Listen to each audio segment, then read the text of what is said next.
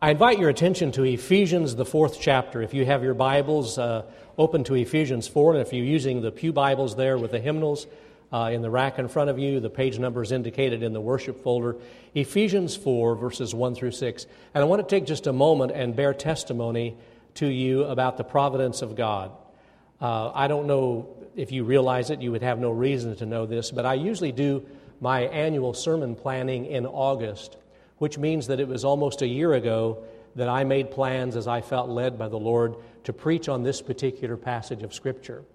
And this is a Scripture that is one of the suggested readings from the Revised Common Lectionary, and it has so much to share with us that last August when I was putting my plans together, I just felt impressed that this would be a Scripture for us to look at, and here it is on Lord's Supper Sunday, and here it is a Sunday at this particular time in our congregation's life when we need to hear this word from Ephesians 4, verses 1 through 6. And I invite you to stand as I read aloud from God's holy word.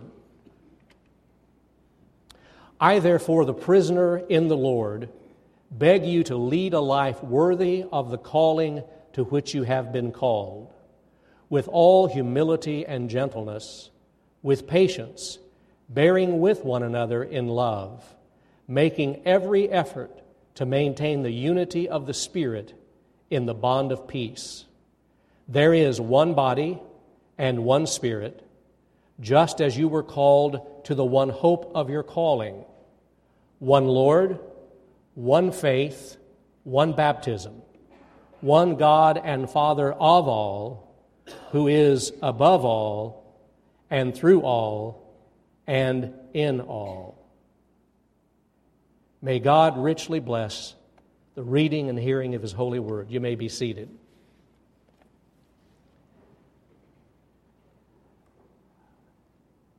Alexis de Tocqueville was a French political writer.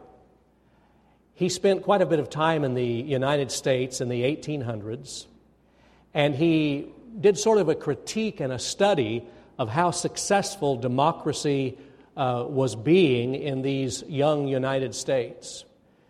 De Tocqueville's writings are very much studied today because it was a careful observation of data available, of impressions of life in the U.S.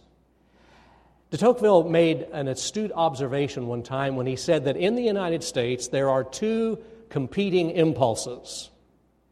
He said, and one's almost as strong as the other. He said, on the one hand, there is this impulse to, in the United States, for rugged individualism. I can make it myself.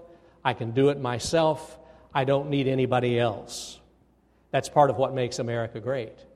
But he said, at the same time, there is this competing notion, this competing value and impulse in the America that he studied of a sense of community, the need to belong, the need to be connected, the awareness that we need each other. Now, I don't know about you, but I think de Tocqueville's analysis was very accurate, probably then, certainly now. We in America have both those notions running all the time, the rugged individualism, the sense of community and belonging and connection. I think it's in the U.S. today, but I also think that both of those have crept into the church. And I think it was in the church in Paul's day, the reason being that he had so much to say about becoming one. Though we are many, we are one.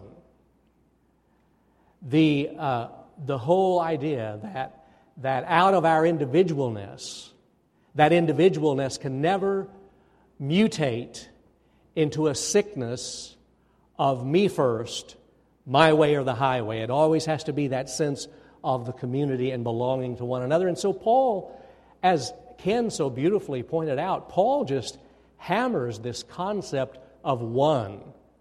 I mean, he doesn't let up. He's all about that. So I want us to think about how it is that Paul says that we become one, though we are many.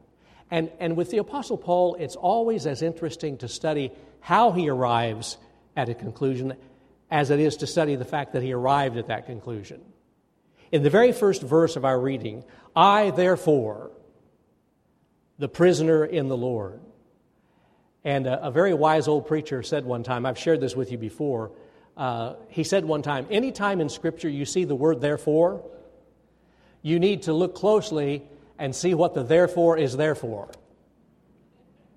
Because when you see a therefore, it means based on what I've previously said, based on what has gone before, the therefore is there for a reason. And the first 3 chapters of Ephesians, the Apostle Paul is building this beautiful case that the cosmic Christ has died for our sins, has been raised, and that we share this life in Christ. We have this relationship with God that is permanent. Our sins are forgiven. Our guilt is gone. There are new impulses and new energy within us to become what we could never become on our own. All of that, Paul says, because of that, therefore. And then he moves on and talks about what it means to become one. And he even says, therefore, I, therefore, the prisoner in the Lord. And commentators are quick to point out that Paul calls himself a prisoner in the Lord, not a prisoner of the Lord. The prepositions are important. He's not a prisoner of the Lord, he's a prisoner in Jesus Christ. That is to say, the Apostle Paul was always more concerned about what was going on inside of him than what was going on around him. One of the things that causes divisions in the body of Christ is when we become obsessed with those things swirling around us rather than paying attention to what Christ is doing in us. And when we become open and tuned in to what Christ is doing in us, then we become sensitive to what Christ is doing inside other believers, and the oneness is more possible. And so Paul says, with this understanding, even as we think about Lord's Supper this morning, all that Christ has done for us, with that understanding, Paul says, we then strive for the unity of the Holy Spirit in the bond of peace. Now, I got curious about this word bond, and so I looked at the Greek word, and the Greek word for bond is fascinating. The New Testament word for bond was used elaborately in language of Paul's day. It was used in construction and architecture to describe the beam that held different parts of the building together. It was used in anatomy in Paul's day to describe ligaments that bind different parts of the body together. And it was used in grammar studies of the day to describe conjunctions. You ever watch Sesame Street with your children and remember the song Conjunction Junction? As they teach about the words and but and or that are conjunctions, and conjunctions serve to tie 2 parts of a sentence together. So that when the Apostle Paul is talking about the bond of peace and the unity of the Spirit, he's talking about that which is in the middle. Jesus Christ is the one in the middle. Jesus Christ is the one who holds us together. Jesus Christ is our beam, our connector, our conjunction, our ligament that ties all of the body into one. Now let me give you a couple of examples of that so we won't linger too long on abstract words.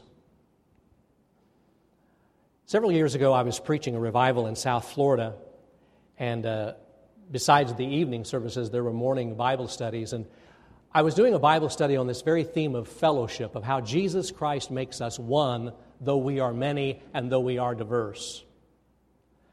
And during the discussion time, a retired Presbyterian pastor raised his hand and shared this story. He said, I've been involved in helping refugees come to the United States here in South Florida and find a home, and Christians are connecting globally, and it's a wonderful ministry. He said, one day I picked up a Laotian family at the airport. They spoke their language. I didn't speak Laotian. They didn't speak English. He said as we were driving along that long drive from the airport to where we were going to drop them off, that would be their home for a while, he said, I made several feeble attempts at, sign language while I was driving. I made several feeble attempts at pointing at signs or trying to find some common ground, and nothing worked. And he said, finally, I hit upon something. I started singing Christian hymns. I started singing Christian choruses. And he said, all of a sudden, they started joining in their language. And we found Jesus the connector, Jesus the bond of peace, the middle thing that ties us together. A couple of years ago, I was in Ukraine doing some preaching and teaching at the seminary, establishing our partnership with our partner congregation there. And during one of the days, one of my colleagues from the States was teaching at the seminary, and I was seated beside Oleg. Oleg was a seminary student from Ukraine. He had his Bible open, I had my Bible open. We were both taking notes. And the speaker made reference to a verse of Scripture that is special to me and to many of us, Hebrews 13:8, Jesus Christ the same, yesterday, today, and forever. And as the speaker had us turn to that Scripture, I noticed that Oleg had the verse underlined in his Bible, and I had it underlined in my Bible. Because, you see, Jesus Christ was our connector. Jesus Christ was our thing in the middle. He was the one we worshiped and adored. And though we had nothing else in common, language, culture, background, education, we had Jesus Christ in common. We were one. Now, if you don't think the word one is important in the New Testament, if you don't think the word one is important in the Bible, then just find a concordance this afternoon and look it up. And as Ken showed us in the children's time, 7 times the word one is used in verses 4 through 6. And I want to show you on the screen, even though you have your Bibles, one body, one Spirit, one hope, one Lord, one faith, one baptism, one God and Father. 7 times the word one. And in the original Greek, they are not all complete sentences. They are phrases without verbs. That is to say, these are exclamations by the Apostle Paul. They're not theological treatises. They're not deep arguments. They are exuberant worship phrases. They are choruses or hymns or poetry. One Lord, one faith, one baptism. It's the one that he wants us to focus on. And our unity in Christ, in this church and globally, our unity is not founded on common enthusiasm, because sometimes some of us are up and sometimes some of us are down. Our unity in Christ is not built on feelings or emotion, because they're fleeting. They come and go.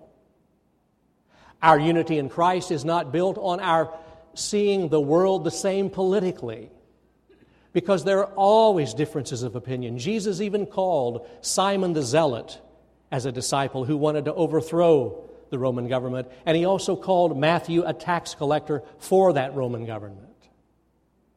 Our unity is not built on political ideology. Our unity is not built on doctrinal uniformity, because there are many different understandings of application of Scripture. Our unity is built on the character and the person of the one indivisible God, the Creator of the cosmos, the Father of the Lord Jesus Christ. One Lord, one faith, one baptism. Jesus is our unity. He's our middle thing. He's our connector. I mentioned the Baptist World Congress, which we attended. One of the speakers shared movingly about his travels for Baptist World Alliance. It was John Upton, who was the outgoing president he finished a 5-year term. He told about being in a refugee village where most of the people present were amputees because they were victims of landmines. And there's this refugee camp with all of these amputees. But he said you should have heard them worship. You should have heard them praising God, lifting their voices in adoration. You know why? Because they were not prisoners of the Lord, they were prisoners in the Lord, because they were living out the bond of peace, Jesus the connector, because they knew there was one faith, one Lord, one baptism. And as I heard that story about those amputees lifting up praise to God, I thought about us in the States, quibbling over worship styles, getting in each other's face about politics on Facebook, and struggling over petty grievances within our own fellowship. When Jesus Christ has called us to live out one Lord, one faith, one baptism, with praises to God.